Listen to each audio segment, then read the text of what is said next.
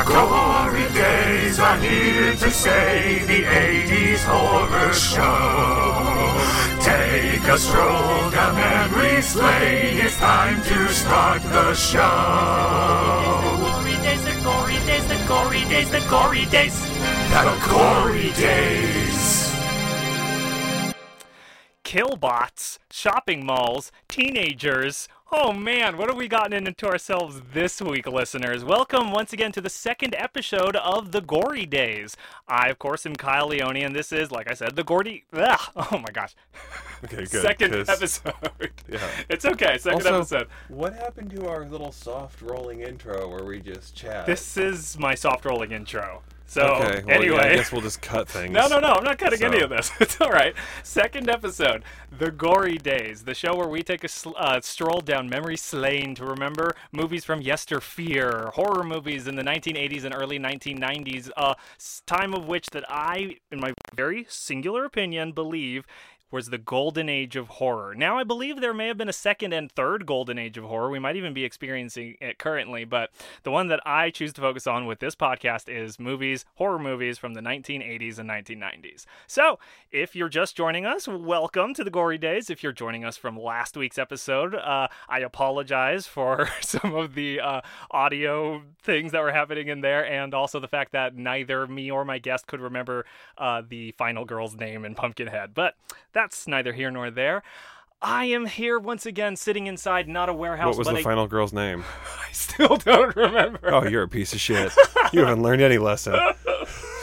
I am sitting here in this tin can of a recording studio in Los Angeles, California, with a brand new guest. This mystery voice that you've been hearing has joined me for our film today, which I won't get into yet. We'll save that for a little bit. But he is sitting directly across from me. He's wearing a Planet Hollywood shirt from Maui, Hawaii, and he is Derek. Welcome. Okay, I already had to have a very awkward conversation about my Planet Hollywood shirt today with the bagging guy at Ralph's. At Ralph's? He made a comment? Well, the first thing he asked me is, "Oh, are there any of those around here?"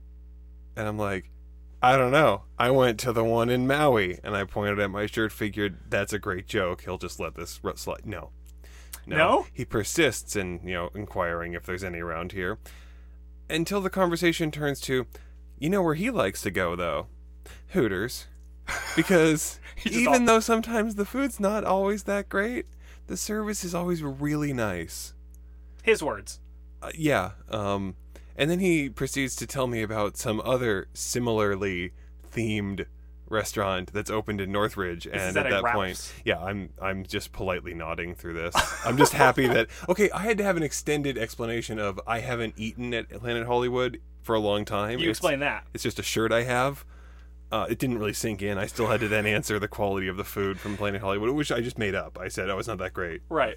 I just threw them under the bus because why try? So you find a stranger bagging your food at a Ralph's, and he sees your shirt, and you, like any normal person, try to play along with it and make a joke. And instead of him erupting in applause and everyone in the supermarket going, "Yay, ha ha ha," he just prods and prods and prods. He has the audacity to turn it into a conversation. Oh gosh. It's a shirt.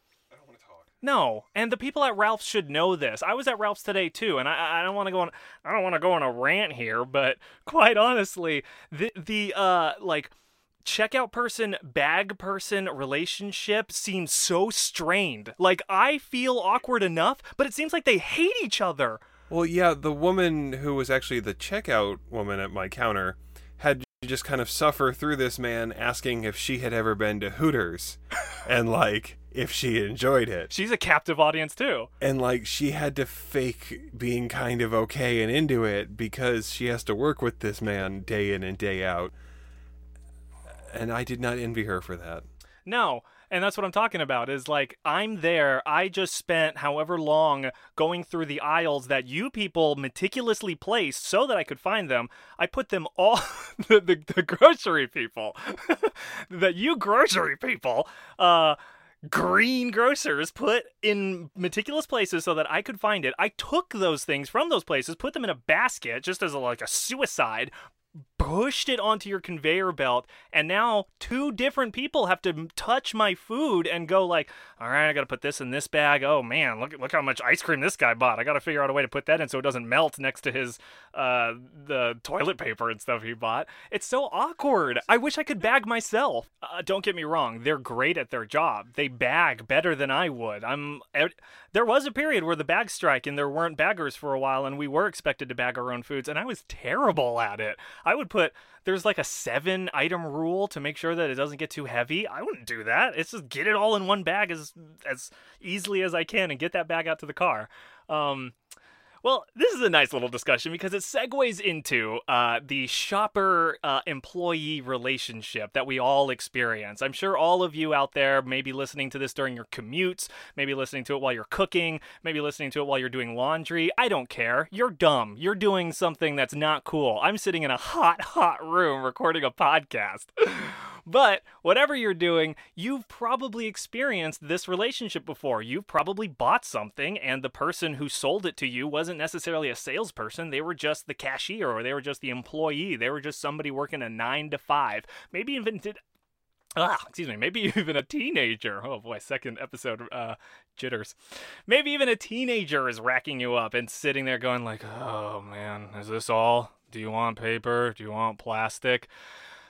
Which brings us to the movie that we watched this week. Derek, what movie did we watch? We enjoyed the classic movie Chopping Mall. Yes, we did. On Amazon Video. Yes, you can enjoy this. I'm pretty sure currently is on Amazon, free with Amazon Prime, and you can buy it, download it on Amazon Video. But yes, we enjoyed the 1986 classic exploitation B horror movie Chopping Mall.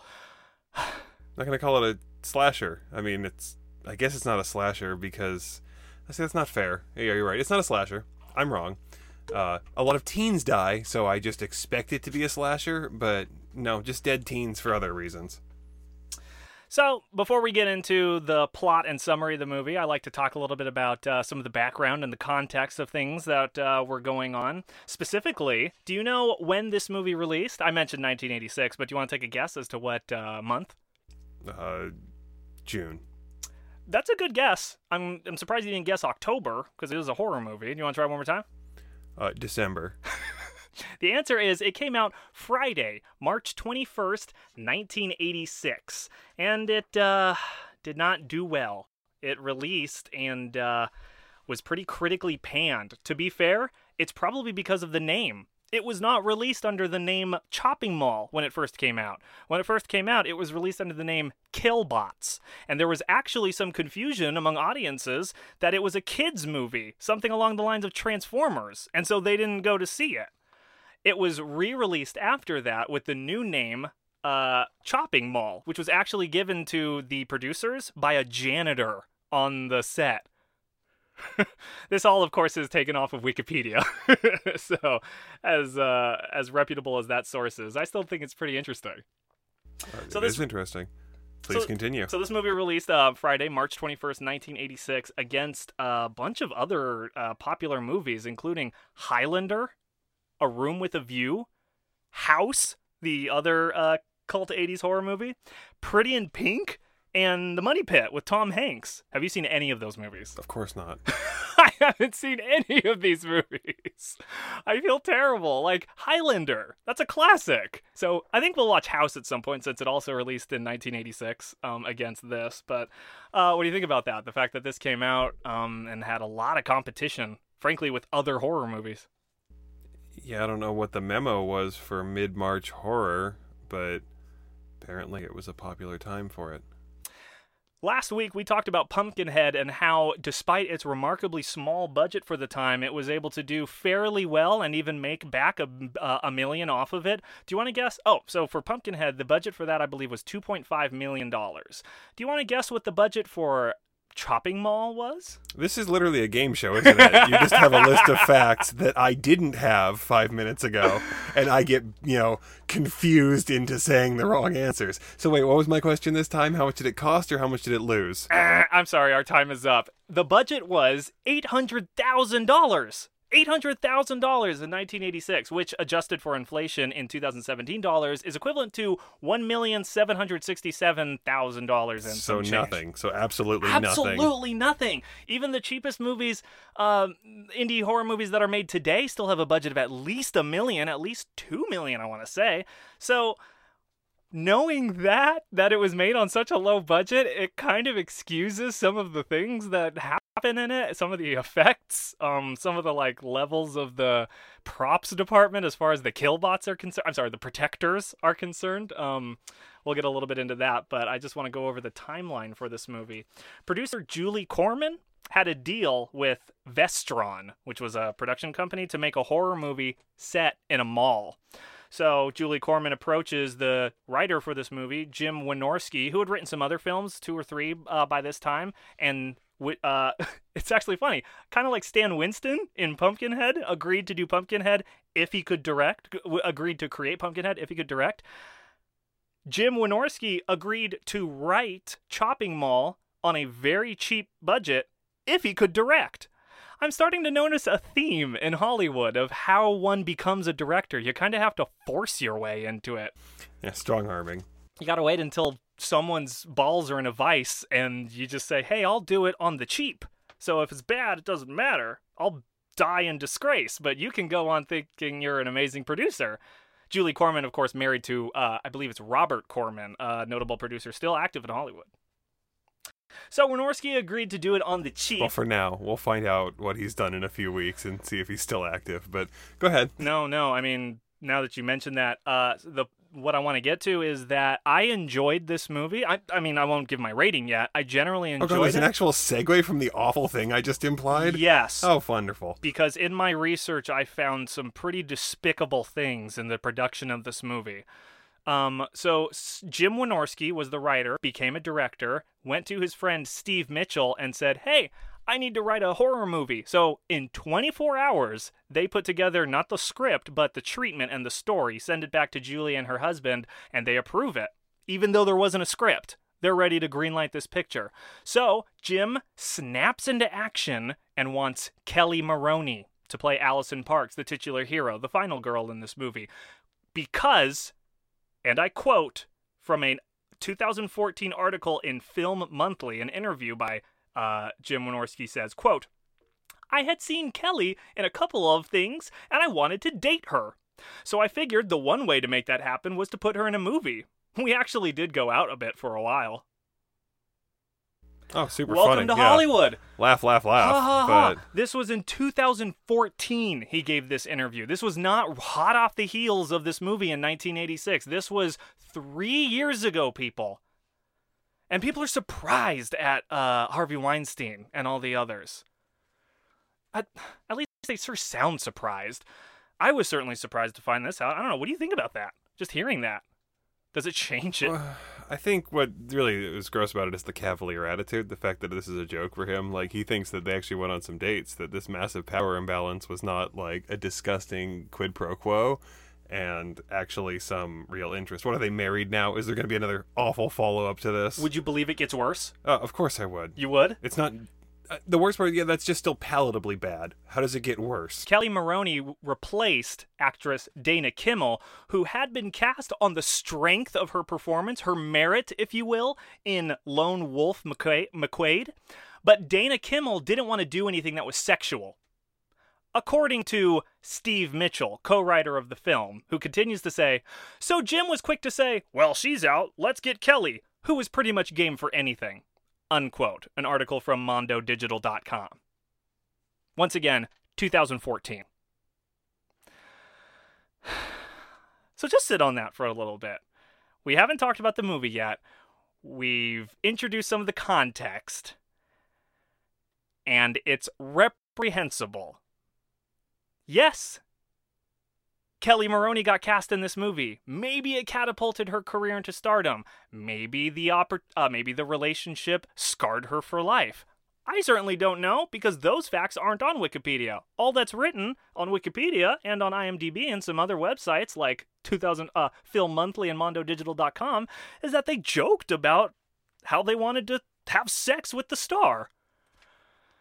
so commonplace that they can just openly admit it in an interview decades later.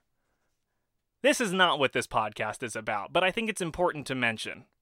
What else is important to mention is that the mall this took place in was Sherman Oaks Galleria. And I didn't even notice. I was looking up pictures of the Galleria. It has not changed. The elevator is the same. It's actually crazy tall. Yeah, wait, have I been there? We've I've been actually there. probably been there. And just never really noticed it. Blew my mind. Because when we were watching this, we were like, oh my gosh, this is so silly. This mall is so tall. Look how ridiculous this is. Not even that. I literally watched that movie going, oh, this movie probably catapulted this mall into fame. Nope. I've been apparently to the mall that it was and couldn't even recognize it, so I wouldn't call that a catapult. No, I mean, an argument could be made that the mall is like another character in the movie. You'd have to be pretty poetic to make that argument. But after realizing that it was the Galleria, I watched a little bit of it again, and I was like, oh, there's blank. Still just fooling myself into recognizing things because we live in the same city or around the corner from it. So the last thing I want to say is Concord Pictures released Chopping Mall in limited theaters on March 21st, 1986. It was known during the production as Robots, then Killbots, as I mentioned. Upon initial release as Killbots, the film did poorly, and it fared better when it was re-released as Chopping Mall, the suggestion of a janitor.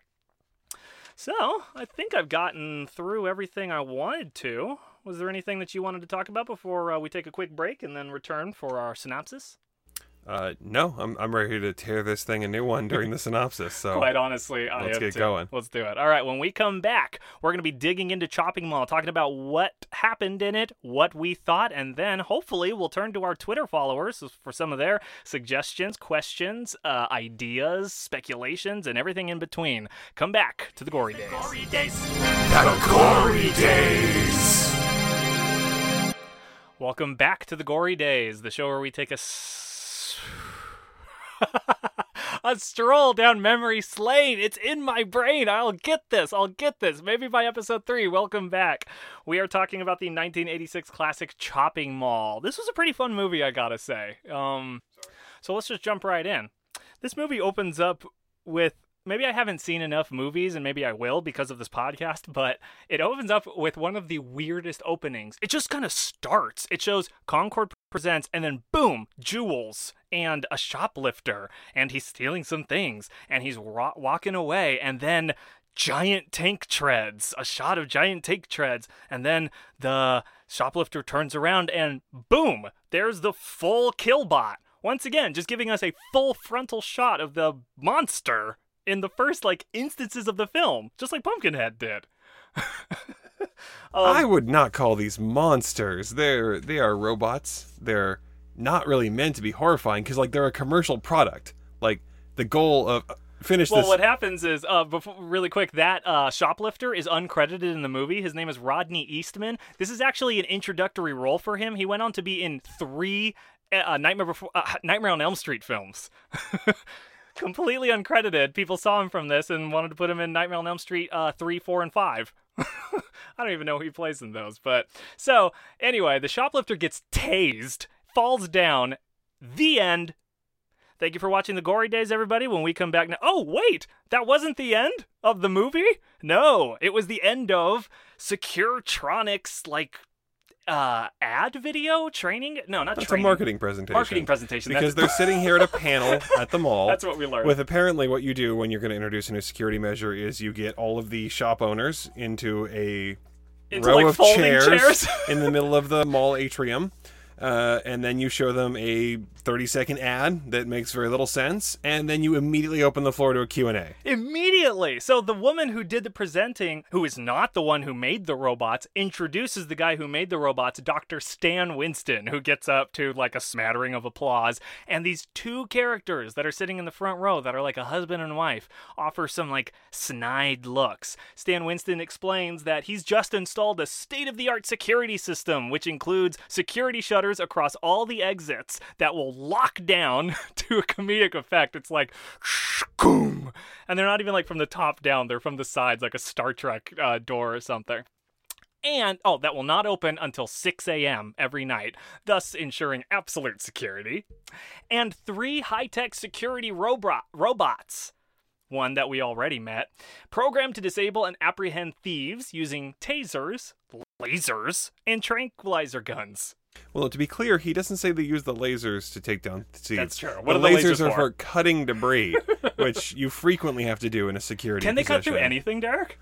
They can't cut through wool sweaters, jeans, but boy, can those bastards cut through heads. Oh, yeah, we'll get to Just that. straight through.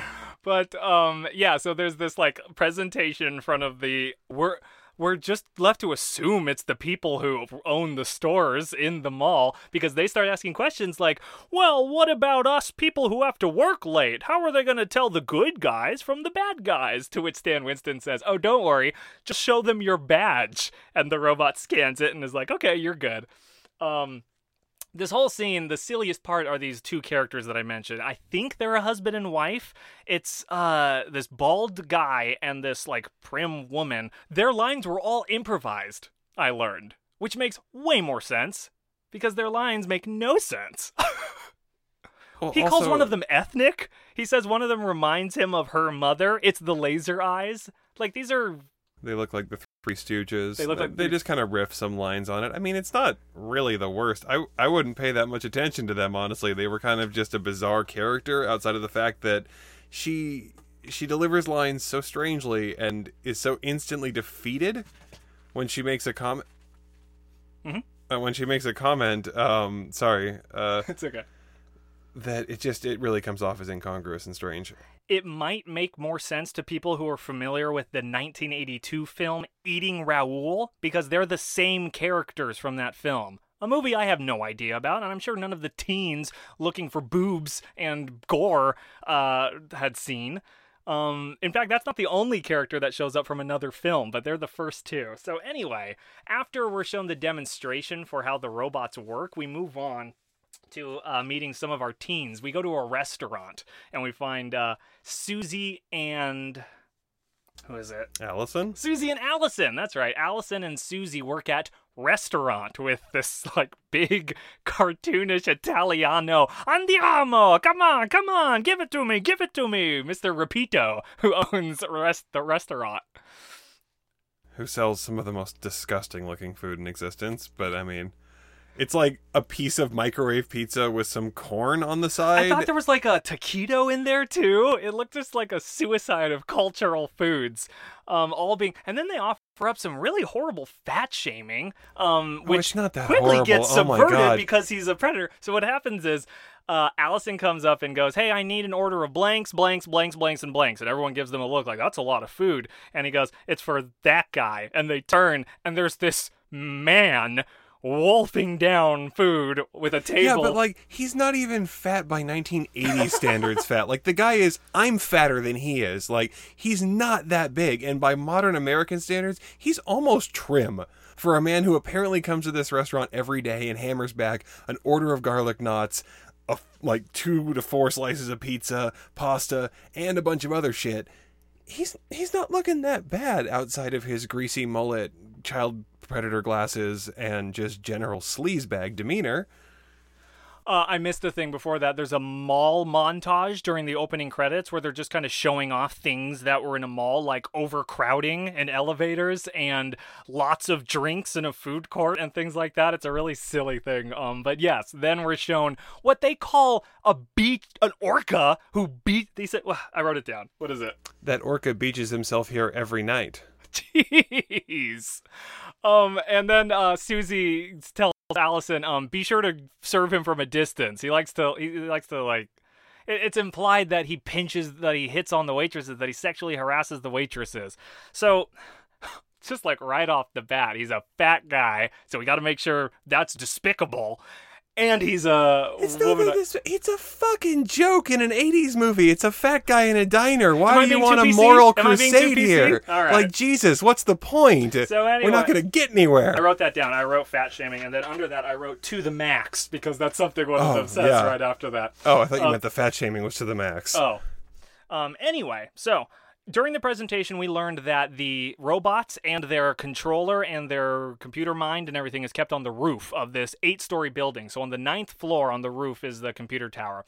After we've met all of our teens, including the boy teens that work at the the fabric store. No, it's a furniture store. Whose names are Ferdy, Greg, and Michael. Thank you. Michael, who in every scene he's in is chewing gum, which I find hilarious. Yeah, I think it's supposed to like make him annoying on purpose, but it's really hard to tell if they purposefully shot or like recorded audio of him chewing audibly or if it's just accidental, but either way it is a masterful capturing of how annoying it is to listen to someone smack gum the entire time you're listening to them. So in this quick scene, we learn that Ferdy is a wet blanket who takes his job too seriously, and Greg and Michael are horn dogs who can't wait for a party tonight. Apparently they have they have organized a way to get their girlfriends and some other of their buddies into the furniture store where there's definitely clean sheets, and they're just going to party the night away. Party. They say it's a party. After we meet those three, we meet our last two teens who are outside trying to hotwire their car. Are barely teens. I'm not really sure we can call them teens. First of all, they're married, which is... We find out they're married! You say find out. It's like in the second line they That's what say I'm to saying. each other. In this scene, we find out they're married after... After we also so establish... Okay, so it's Linda and Waylon. Waylon? Walden. Walden. Yes. It's No. Walden. Yes, it is. I have the script right Not here. Walden. I do you not believe I don't me? actually believe you. I have the script right here. They even have last names. Yeah, what's his name? It's not Walden. It is... It's Waylon. It is... Oh. What the heck? You don't have shit. Oh my gosh, is this a Berenstain anywhere. Bears situation? Yeah. Okay, here are the characters. Allison, Ferdy, Rick, Linda. It's Rick.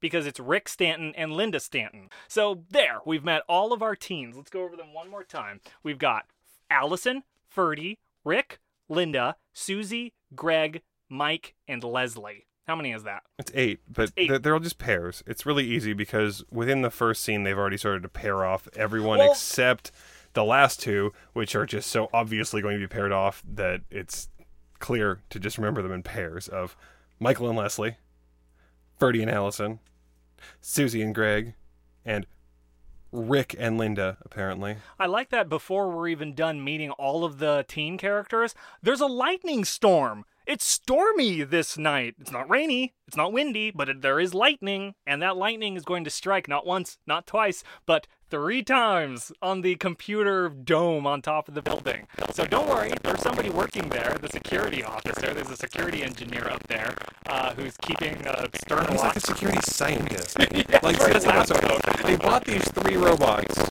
to assumedly save money on security, but they need to employ full-time a scientist in the control room. And it sounds like, at least at some point, someone to check on the scientist, because someone shows up later to check on him. A second scientist who I assume relieve him There's at from least 2 post. part-time scientists that you need to employ to avoid employing 3 part-time security guards. I imagine... I'm not sure that math is really working out, but this is only the beginning of this mall's financial hardships, security Was security decision-wise. so bad before these 3 robots, before Dr. Stan Winston was commissioned to create a bunch of killbots? Okay, yeah, well, not to jump ahead, but at no point in this movie does any store except about 2 or 3 in an 8-story mall have any type of sliding door on the front, bars, or any security at all. So again, the mall has decided, how do we fix this security flaw? We could buy, like, a few $1,000s worth of gates for these buildings. Mm-hmm, sure. Or 3 experimental, highly dangerous, multi-million-dollar robots. Ooh, we like the sound of that. That Oh, sounds that interesting. sells, Let's that sells. send him money. Yeah, Start, get start, that start. one, And that's exactly what happened, I have to imagine. So, the lightning strike brings one or all of the killbots to life. They activate, and the security engineer notices something strange. And I'm sorry to cut in again, but we have no idea what the hell it does to them. Because one of them turns on and starts doing shit. It's not clear if it was hacked, if it was damaged, if it's changed its programming, or if the lightning just pushed the on button. For all we know, it was going to kill everyone if you just pushed it on. Yeah. At no point is it even like, we don't even get a Or if shot there was of a like surge. a terrible like ASCII art monitor saying system error, system error. We never get system Killbot error. vision. Nothing, absolutely nothing to confirm that the lightning directly affected these robots outside of it happened before the robot turned on. So maybe Zeus hacked the robots and made them kill everything with his mighty lightning bolt. But the point is, the security officer responds to the one odd noise that he hears by promptly looking at pornography, thus sealing his fate. Because as we all know, people who have any sexual libido die in horror movies. So he's pierced through the throat, instant kill, instantly dead, with a little trickle of blood coming down his throat. And his eyes. For some reason, his eyes bleed too. Then we that's necessary. Then we get to the party. And we see everyone is just kind of dancing in their couples. And the two Ferdy there, who didn't have a girl. Okay, well, I think you're going to have to move a lot faster. Well, through we the skipped a little synopsis. bit where where Greg and his girlfriend have to convince the owner of the furniture store to let them stay there because they're going to close up early. But that's not important because we get to a goddamn orgy. I just want to skip. No, it's not an orgy. An orgy would be if they were having sex like as a group. It is 3 distinctly separate in 3 separate show beds because this is a furniture store. Couples having sex. They begin to have sex. They're drinking, they're partying inside the furniture store after hours. They're all having sex with each other, and Ferdy and Allison are watching a horror movie in the same room as 6 people having separate sex with each other. One of them is even screaming, "You're the king!" And they're like, ha ha ha ha, oh, she's so silly. Like, that's fun and normal and funny to them. It's got to be a horror movie for someone, and nothing scares parents more than the idea of their teens having sex. Oh man, and then there's a lot of boob in this scene. It's just gratuitous boob, and that's why this movie is an exploitation film, because at the end of the day, it's just a lot of naked women and then them dying. Which you could say for a lot of horror movies, but in this one, it seems to be the main focus. Even the Killbots as heavily, quote unquote, as they're featured. The boobs, I want to say, get more screen time. So anyway, after the lightning storm wakes up the robots and they start killing people, and after the orgy has started, Mike and Leslie leave the furniture store. Actually, Mike has to leave the furniture store because Leslie tells him to go buy cigarettes. That's because right. She needs a cigarette after the assumedly I keep using a She calls fake him the word. king.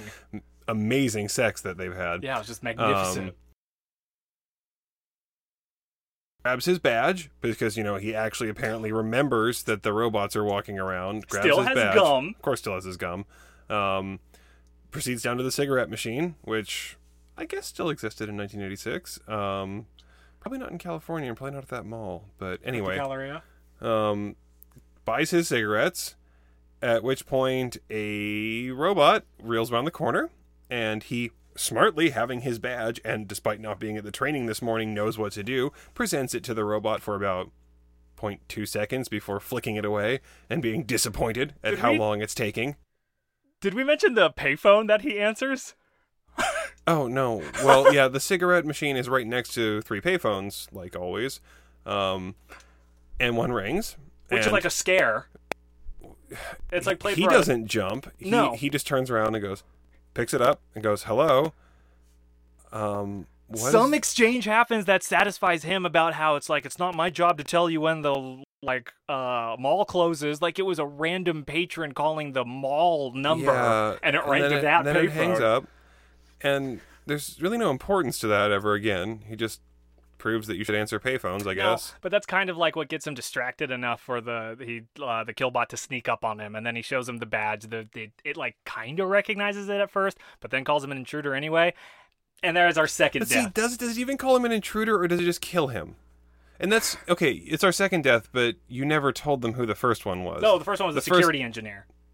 Then it's our third death. Oh. Are you forgetting about the janitor that it spits a taser next to and electrocutes? Yes, I am. Did that happen already? Oh my gosh, you're right. Yeah, so there's the a janitor. first time we see it kill anyone actually in the mall. Wow, we're doing a great job at this. It's a janitor just cleaning up a pile of ice cream after being taunted by his already drunk janitor friends who are on their way out. Played by Dick Miller. And the robot comes up, knocks over his mop bucket. He swears at it. It shoots a taser dart at him, misses hilariously. He berates it, and then it electrocutes him to death because he's standing in water in also ice cream. rubber work boots, but I mean, whatever. Yeah, so you're right. That was another death that I totally glossed over. And mind you, the teens never find his body, even though it has to be on one of the floors they're on, because they've hard established the robots are all set on these specific floors in the beginning. Yeah, they say floors like 1, 2, and 3. That's where the robots are. Yeah. It's a 'Cause 7-story mall, It's but a 3 robots again. 3 robots barely capable of getting up or down a floor.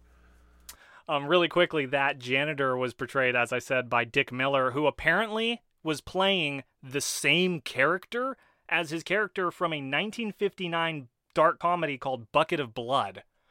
So once again, this movie takes place in the universes of Eating Raoul and Bucket of Blood, where these characters continue to live their lives and exist and do silly things in malls. So then what happens? Let's see. Then Leslie, I think, has to go wander away to try to find where her cigarettes are. Oh, and her boyfriend, too. That's right, she trips over his body. At which point she literally keeps staring into the distance until she trips over his legs, which are clearly sitting in front of her. And then the robot just kills her. Chases her. No, it chases her. It's shooting you're lasers at her. You're right. This is the wonderful part. This is the best one, where it's shooting her with lasers, and some of them are clearly hitting her. But she's And not going down. She's kind of like, it's like someone's shooting her with a pellet gun. With like BB guns. Like, it airsoft. hurts, and she's reacting, but it's not And really screaming. doing much. And then she rounds the corner in front of the furniture store, Wherever all her gives friends a can see. big look at her friends, and a laser hits her straight in the head, and her head fucking explodes. Boom! Just like someone put an M80 in there. And these lasers are so insanely inconsistent, but that is by far the most powerful we see them be when they just M80 some girl's head in front of all of her friends. Of course, some blood spray on the glass in front of them. And they instantly and almost unspeakingly decide that they now need to retreat to the back room and try to escape the mall. That's right. After they see that, they go to a sporting goods store. That's just glass. There's no metal. There's no grates or anything. They smash through the glass, and what do they find immediately? Shotguns. And what's directly across from the shotguns? Ammo. And an M16. They pick up automatic a shotgun, rifles. a Well, fully semi-automatic. automatic rifle. No, it's a fully automatic Was it? rifle. Okay. Yeah, somehow just sitting there out on the shelf. And all the ammo you need. And some gas cans, some propane tanks and things. Meanwhile, they send the girls up into the ventilation shafts to escape. And it's so hot up there. They can barely take it while the guys are throwing propane tanks at the robots and trying desperately to blow them up. So they actually seem to blow up one of the robots, at least to us it seems. And so while they're setting up the mall elevator as a booby trap, the robots ambush the girls who have now come out of the ventilation shaft because Susie was complaining that it was so hot in there. Susie was the only one that couldn't take it. So the 3 girls are running away from one of the killbots, and what happens? God, okay, Susie. So the girls we had to step back a half second and go, the girls have decided to weaponize with a bunch of kerosene bottles that they've shoved rags into.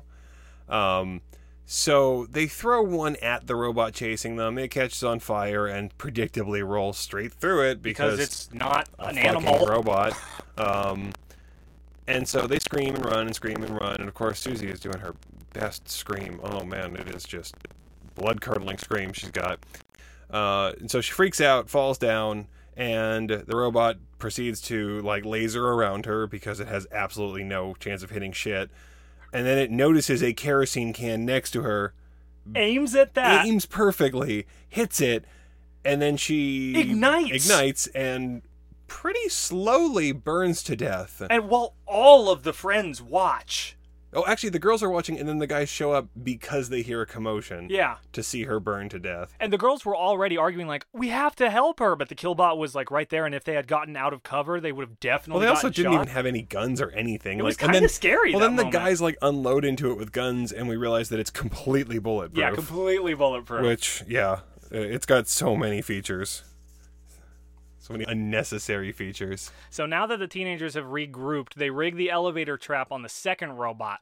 The elevator trap essentially, what does it consist of? 2 propane tanks on top of the elevator. Enough said. That's it. That's the trap. They don't even blow up the propane tanks. They're like putting the that's right. gas like down They're into funneled. the robot, into the elevator, so that they can blow up the robot in the elevator. And it's like you have 2 compressed gas cans and guns.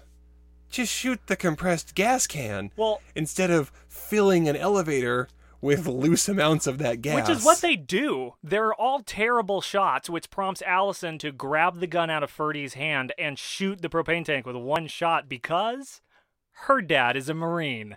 And which makes her... Sharpshooting is biological. It runs in the family. She's everything her father is. So the important thing is their silly elevator trap works. It actually destroys one of the robots. Then they're hiding out in the restaurant where Allison and the now dead Susie worked. And inside, Greg confronts Allison and Linda about leaving the air ducts and killing Susie. So he's feeling rage about Susie's death, and he's pulling a gun on Ferdy when he intercedes on Allison's and Linda's behalf. So Rick calms him down, and Ferdy suggests destroying the robot's main control center that he knows about. He's the one that says we have to make sure we destroy the main control center located on the mall's 3rd floor, which I didn't know about. I thought everything was on the roof. See, I knew I wasn't crazy when I thought something was on the 3rd floor. So Greg, very soon after this, runs to the top of an escalator of the 3rd floor and gets killed by a killbot at the top of the elevator. Picks him up, chucks him off. Picks him up, throws him down, and he's dead. I think he still had gum in his mouth at that point. Or no, that was Mike. Sorry. Yeah. Number 4. Yeah.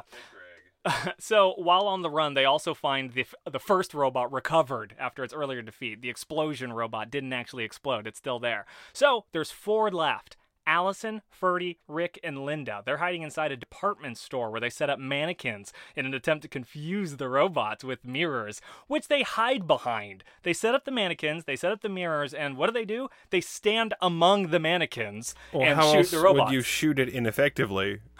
If you weren't facing right at it. We already learned they're bulletproof at this point. So it starts to work when the machines start firing at the dummies, and one of them's blinded from its own reflected laser, shoots itself in the eye, and it's like error. Linda though is killed by the blinded robot. How did that happen? God, yeah. How does Linda actually die by it? Oh, I think no. That's yeah. Linda's just shot in the back with a laser. Yeah, that's all. She just gets shot in the back with a laser. Yeah, I think so. She sticks around for way too long to the point where they frame her like in the middle of a shot for a really long time. We're sitting here going, what is she looking at? Oh, that's right. She's Why looking. is she she's there? yelling at her boyfriend. She's saying, Rick, stop! Kind of for no reason. For no reason. She should have been running with the others. She gets shot. Rick sees this, and his immediate reaction to his wife dying, is to hop onto a little yellow, like, what do you call those? It's like a tricycle. Yeah, like a luggage cart in the mall, and ram the killbot.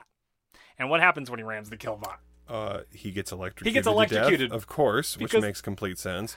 And then the killbot explodes because being hit like 2 miles per hour by a small buggy is enough to destroy it when hails of bullets were unable to even damage it. So it works. We've destroyed another machine. As the final robot corners Allison, Ferdy rescues her and shoots at it point blank, damaging its laser just before he's rendered unconscious. We thought he was dead. I thought he died, remember? We do see him bleeding out the back of his head. Yeah, he gets knocked down like a whole floor, and he's bleeding pretty profusely out the back of his head. So despite an injured leg, Allison escapes into the paint store and sets up... Oh my God, can we talk about Allison's injured leg for half a second? Please. So, Allison is running from the robot through a bunch of debris. How does she injure her leg initially? She has a giant fall. Okay, yeah. She so, also that's falls. what it is. She gets essentially knocked off like a 3-story drop because she's hanging from a balcony or hanging from the ledge trying to avoid the robot. And she can't hold on anymore. It gets too close and she lets go and she falls through like a tent, but basically just hits cement 3 stories down. It's like a spiked tent. And then the actress portraying Allison proceeds to crawl away from this fall using all of her limbs like she's in military motion. And at no point does she make a grab for her ankle, a grab for her knee, anything to tell us, the audience, what hurts. Something, because she literally, I tried to watch, she uses her ankles, she uses her knees, she uses her elbows, she uses her arms, she uses, she makes sure to demonstrate that everything works in her weird crab walk for no fucking reason. So that when she's standing, she can limp. The robot is another floor above her. It's the last robot, and she is, crawling, through grass. I don't know how to describe it. Just it's an insanely inefficient, under barbed wire. Just the most inefficient way of moving. So So Allison is effectively the final girl. Everyone else is dead, and Allison limps her way to a paint store where she gets the great idea, presumably from her Marine father, to set a trap, a booby trap, if you will. She starts knocking down paint after paint after paint. We got this bucket, we got that bucket, we got paint thinner, we got all of this mess. And when the robot gets there, it loses its traction with its treads. It can't quite turn or move. So that's not how the robot's defeated. No, of course it's through shooting at... Well, she throws a flare. She has a flare that she hid in her boobs, takes it out, says her final line, which, so every time the robots killed somebody, they would say, "Thank you, have a nice day." So Allison's final line, when she throws the flare into the paint, she says, "Have a nice day."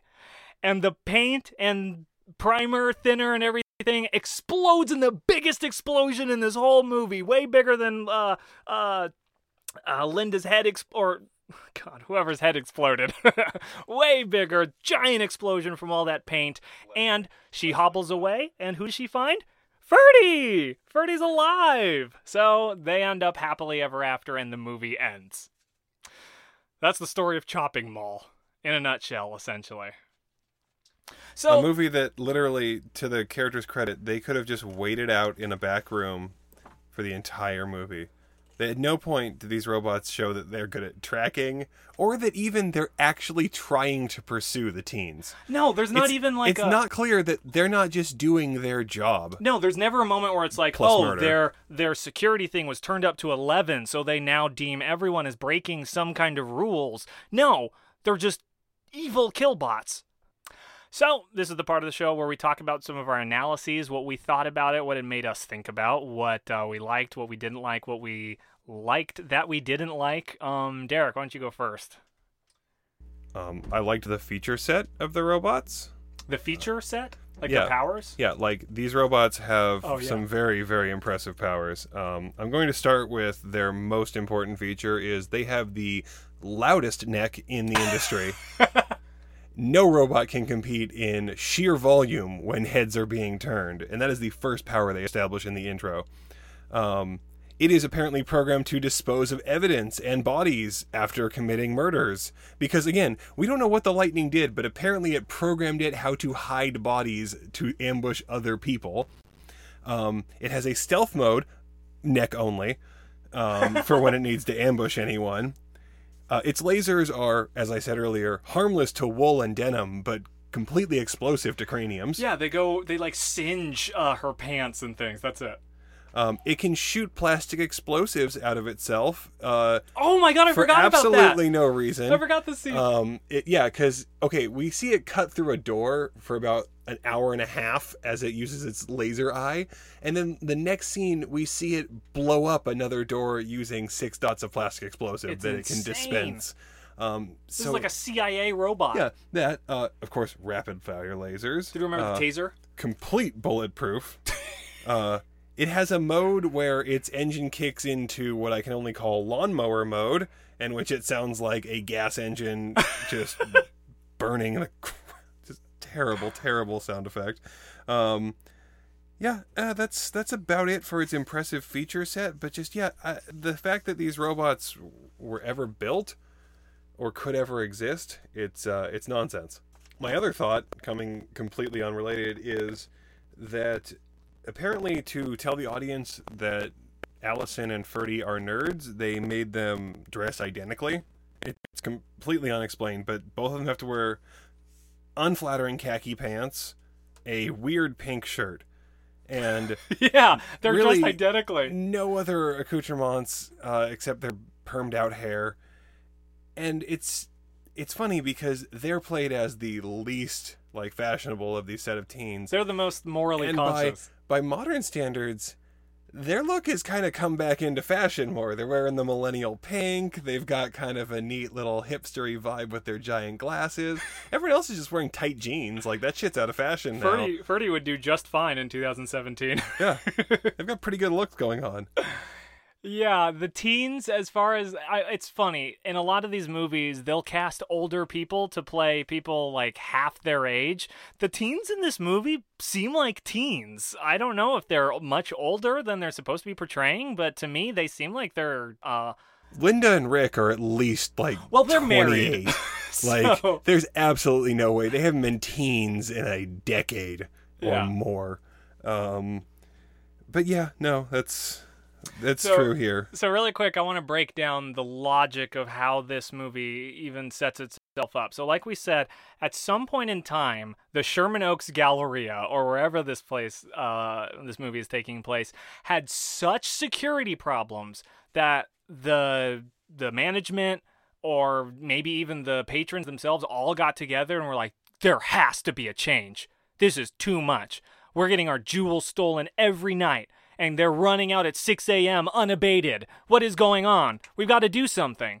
And so management once again commissions Securtronics, or maybe I really want to remember See, his name. Even this would be better if they Dr. explained, Stan like, Simon. what if Securtronics was an evil company and they wanted That a would've been chance? cool. They wanted a chance to test their military killbots that they were going to use overseas or against the Russians, and That they would've wanted been a a chance fun twist. to test them, and that's why they came to this mall. No, that doesn't exist. There's absolutely no reason why these things are so militarized, why the mall can afford them, or why they'd ever consider these over cheap, functional human security guards. It's easy to say because the script was written in 24 hours. I'm not sure, but that's a movie. I don't know. Yeah, it would have made the third act more interesting if the doctor had like come back and gone like, oh yes, they're working just as planned. Yeah, it takes like 2 more scenes, and I've suddenly given it an actual reason to exist. Because I don't buy that they came to life from the lightning strike thing. You like, want to they talk still about? seem No, like- Kyle, they clearly came to life, and you know who tells us that they came to life is Chief Genius Ferdy.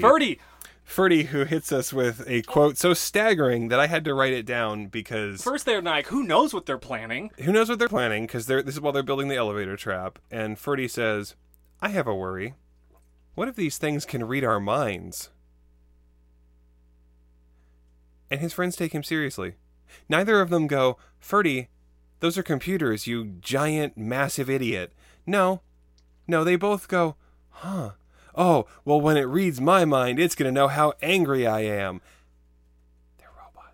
They're robots. They're robots! Oh my god. Ferdy has up to this point been established as the social pariah with big giant glasses. I guess I'm the idiot for assuming that he knows 1% of sci-fi knowledge for Kyle, enjoying we horror just- movies and not boobs. We just watched him hack an elevator panel to get the elevator working despite the fact that the power is out. And now I have to believe that the man thinks robots are reading his mind. Why couldn't they just give that to one of the idiots? There were 2 other They idiots had with 2 him. disposable idiots in that scene, and they chose to have me ask the nerd, go, what if these things can read our minds? Which I wanted mind Ferdy you, to die from that doesn't point. matter. Your trap is so fucking obvious that they're gonna fall into it even if they can read your stupid mind. And it doesn't even work anyway. No. God. The killbots can be outrun. Oh yeah, that's the thing. pretty established. If not for their lasers and their head-seeking missiles, they literally would be not a threat. They can be 'Cause outrun. You can always outrun them, even in lawnmower mode. They're just completely defeatable enemies. They go slower up escalators. They can go up the escalator. It's actually not even clear that they can go up the escalator. I know you see it happen once in this movie, but the power is still out, like it's been all night, because, they just cut the power to the building at night. That's what most buildings do. And so lock it down until 6 a.m. Nothing in, nothing out. magnetic doors, no power, but, except I guess the Surprised computer. there's still air. There's heating going on at the time still because the air ducts are hot. The girls can't heat handle has it. to go on all the time. It's freezing in California. It's freezing. Yeah, so the killbots can be outrun. Things that don't work on the killbots: bullets, propane explosions, Fire. Things that do work on the robots: Screaming. propane explosions, Fire. fire, paint explosions. Other things that don't work: ramming it. Well, actually, no, that did work. Oh, that's right, it did work. I mean, it's a kamikaze attack, but it worked. It cost him his life, but it did work. But that one God. was weakened, though. It was weakened by her sacrifice of dying pointlessly. So the security engineers at the top, or maybe the third floor, wherever they're located, do they stay in the mall 24 hours a day? Well, if not for the fact that the robot killed one and then the other, I guess, yeah, they would be there all the time. It seemed like the robots Again. weren't even going to be activated that night. It seemed like he was just going to hang out in there with them. surprised when they activated. It's baffling. Again, like, it needs a framing device for why these robots exist at all. Because they're not doing any job. They're just there and to they're kill. so much less efficient than any other But solution. that's the thing. I either want a reason for them to be there or a reason for them to be killing. And there's neither for any. They're here because we need them. We need the security. I feel like it's piggyback. Man, when did RoboCop come out? I should have looked into that because I feel like this movie is piggybacking off of some of the like robots in general are scary. I think that's a big 80s trope. I mean, Is that we didn't it's sort of a misunderstanding of technology. And plus, it's also funny because the thing that they're showing in this movie fundamentally is like what Nightscope and other companies are making right now in 2017 is a robot to walk around a mall and make loud noises at people and shoot a taser, maybe. basically just deter. Now, mind you, the last headline I remember seeing about the Nightscope robots is the one that fell into a fountain while it was walking around and couldn't see stairs. So I don't think we're quite there yet, but the 80s were really, really hopeful, apparently, that we'd just be able to invent really smart robotics and really good decision-making robots. Like, that was the thought, is like, oh, well, we went from having crappy computers to amazing computers, so it must be easy to go from having absolutely no AI to fully aware, like, humanish AI. I think there's a weird like fascination with the automation of jobs back when that wasn't even a possibility. When that was still a crazy but that was a man's huge dream. deal back then, still. Was automation? Yeah. What was being automated at the time? Oh, I mean, automation this and, like, movie's a metaphor in overseas that way? working, too. Like, a lot of, like, robotic production in, like, assembly line type of work was already in place in the 80s, I And was think. that scaring people? Yeah, that and foreign labor became a big scare issue in the 80s, too, especially Japan. Okay, well, let's look at it in this way. If there's no security guard in this movie to represent, like, these guys are taking our jobs. We don't like this new company coming in. But let's imagine that you're a security guard watching this movie who's given the subtextual horror of, here comes the robots to take your job. You're also getting the vindication of they've done a really bad job at it, though. But how? Because of an act of God. See, this goes even further into machines that we don't understand. Is like, okay, here's a machine that we already don't understand. Now give it life. Think of like Johnny Five. Did they give giving life? robots life Is that what through a this is? lightning Is it bolt. supposed to be like a Johnny Five situation, or like The a spark Look of Who's life. Talking? Wait, it's not Look Who's Talking. No, that's the babies. Yeah, No, no, what Johnny the- Five is. No, the one with Vicky. The hell's the stupid 80s show with the little girl? I don't know that one. Damn it, it's the one Roger tries out for it. Never mind, I'm not going to get An into American this. Dad? Yeah. This is an 80s horror movie podcast, sorry. not an 80s show podcast.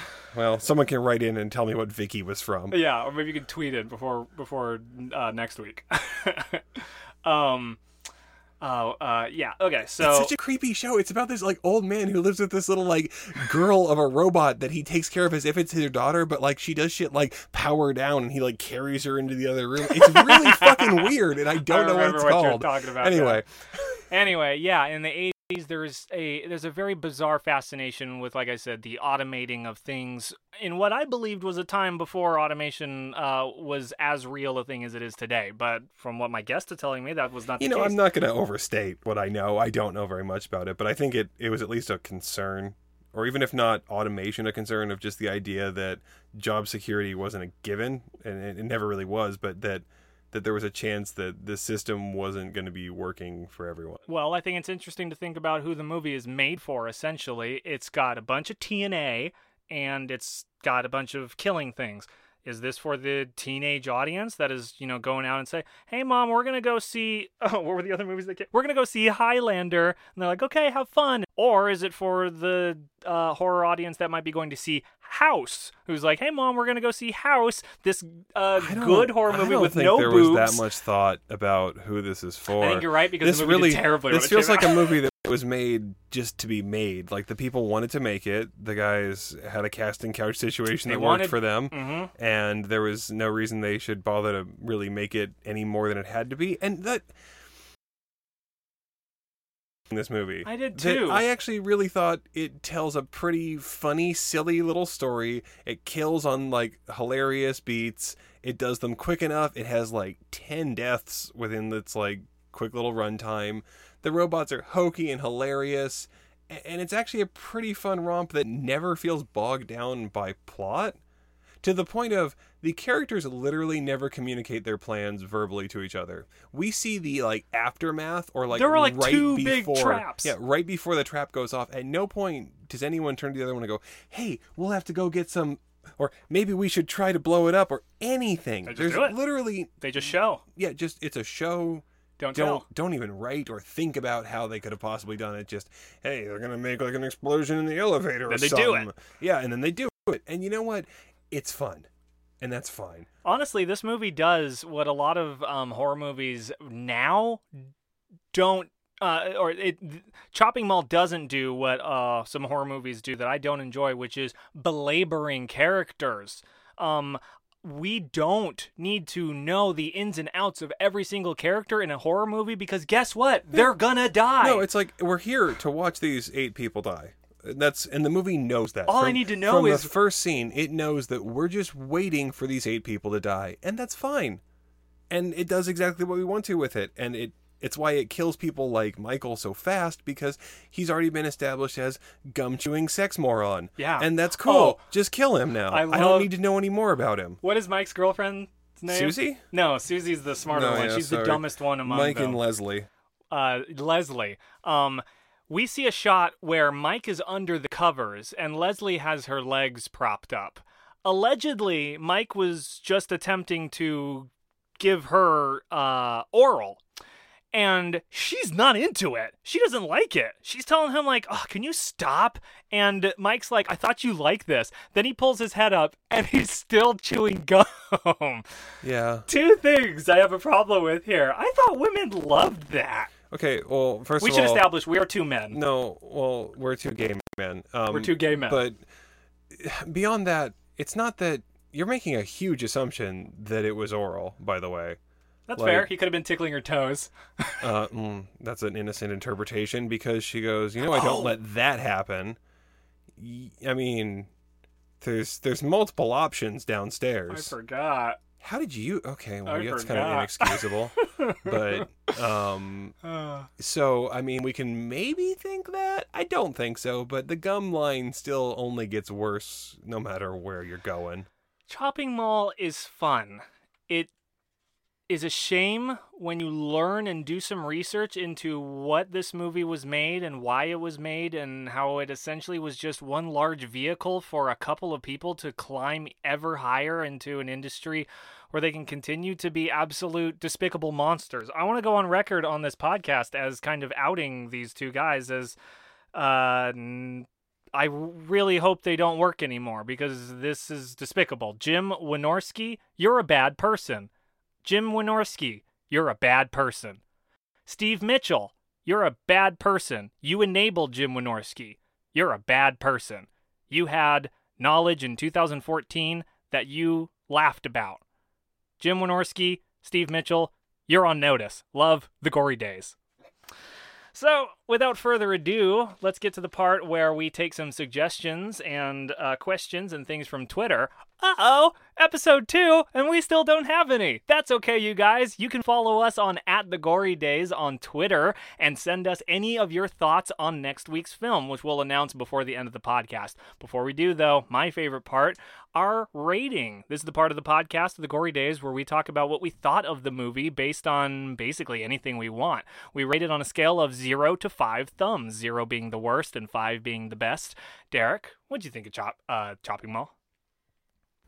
I mean, Chopping Mall's not a good movie in the sense of movies, but I don't think any movie that this podcast is going to watch, with a few exceptions, is going to be really a good movie.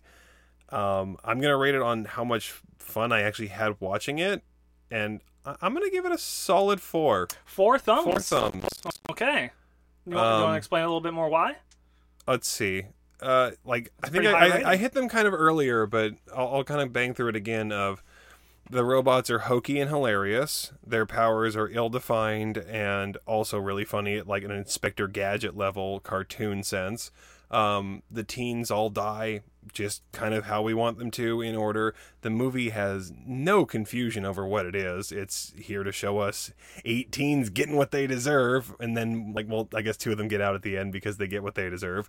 But it's fun, it's quick, it doesn't get bogged down, it doesn't really feel like it takes itself seriously at all, and that's sort of what lets it be fun. The designs, like I said, the robot designs are just so hokey and perfectly 80s that the finding out how low budget it is just makes it even better. It doesn't feel campy, and that's a personal note of just I don't like camp that much. It feels sort of honest in its attempt to make just a fun little murder romp. And it's a fun movie that does exactly what you expect it to. And I guess I just went into it really expecting a, garbage fire, and it ended up being an enjoyable, 90 minutes or however long this actually was. That's probably one of the best reviews it's gotten. Now, traditionally, who do those thumbs belong to? Oh, they definitely all belong to the robot, two on each of its little arms, because every time it attacks someone, I forgot to tell you anyone this, it throws its arms up in the air, which look like desk lamps, by the way. Like, they're not even remotely with the hinges. thick. They're little, like, hingy little desk lamp arms. It throws them up in the air like a little crab, puts its hands straight up, and then just charges straight forward at you, and it is the most ludicrous pose, and it's wonderful. So yeah, those 4 little thumbs are on the grabby pincer arms, shoved up into the air as it tries to maybe run you down. Thank you. I agree. I agree with some of what you said. And what would you rate it? I liked the movie as well. I was surprised by its portrayal of the women in it, quite honestly. Allison has a lot of agency and a lot to do. She's the only one that can make a shot. She's the one that's trying to initiate sex with Ferdy, and Ferdy's the one that's kind of like unsure about the whole thing. She knows her body and she knows what she wants. I think that's pretty cool. The the robots in it are hilarious. They look like Black Manta from Aquaman on a wheel. All of their powers, they just come out of left field constantly. I'm guessing like what the next power is going to be. And the deaths in it, while there's only one that really stood out, the head explosion one, I'm a sucker for body horror and things like that. The rest of them were definitely deserved. It follows a lot of horror movie tropes for the time, which isn't a problem for me. So let's see. It's a shame about the history of it, but if we're looking at this movie in a vacuum, I would give it 3 thumbs. And who do those thumbs belong to? One of the thumbs definitely belongs to the little kid with the ice cream in the opening montage, who's got a full ice cream cone, and then the throngs of people go in there, come back out. Boy is still alone. I assume that's the boy that's lost when they're saying over the PA, there's a lost boy by the name of Steven, and he's got chocolate all over his face. 1 thumb to them. Another thumb goes to Dr. Stan Winston, the man who invented the Killbots. And the final thumb is going to go to Dr. Oh, what is his name? What is his name? The doctor in the beginning.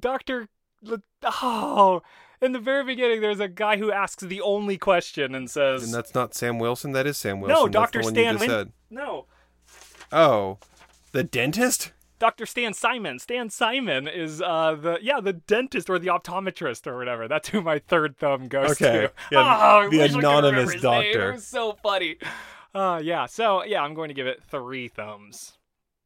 So, that's Chopping Mall. I think we had a pretty good time talking about it. When we, next week on the Gory Days, we're going to be watching a brand new film. And I know that last time I said we were going to be watching... Creepshow. And instead we pulled a quick audible and we decided to watch Chopping Mall. So, this week, I think we're going to watch...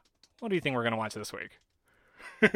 I'm not going to tell you because I shot myself in the foot last time and all I did was set myself up for disaster. So next week's movie will be a surprise. Don't worry, non-existent Twitter followers who are trying to get your questions in. You get this week off for free. So tune in next time for more on the Gory Days. Do you want to say anything before we say goodbye, Derek? It was a pleasure being here, and Thank you all for listening. Oh, yeah. Have a good one, guys. Stay scary out there. The gory days, the gory days. The Gory Days. If you want your thoughts on each week's movies heard on the podcast, follow us on Twitter and on Instagram at The Gory Days. And look for more episodes each and every week on the Apple Podcast app. See you next time. The Gory Days.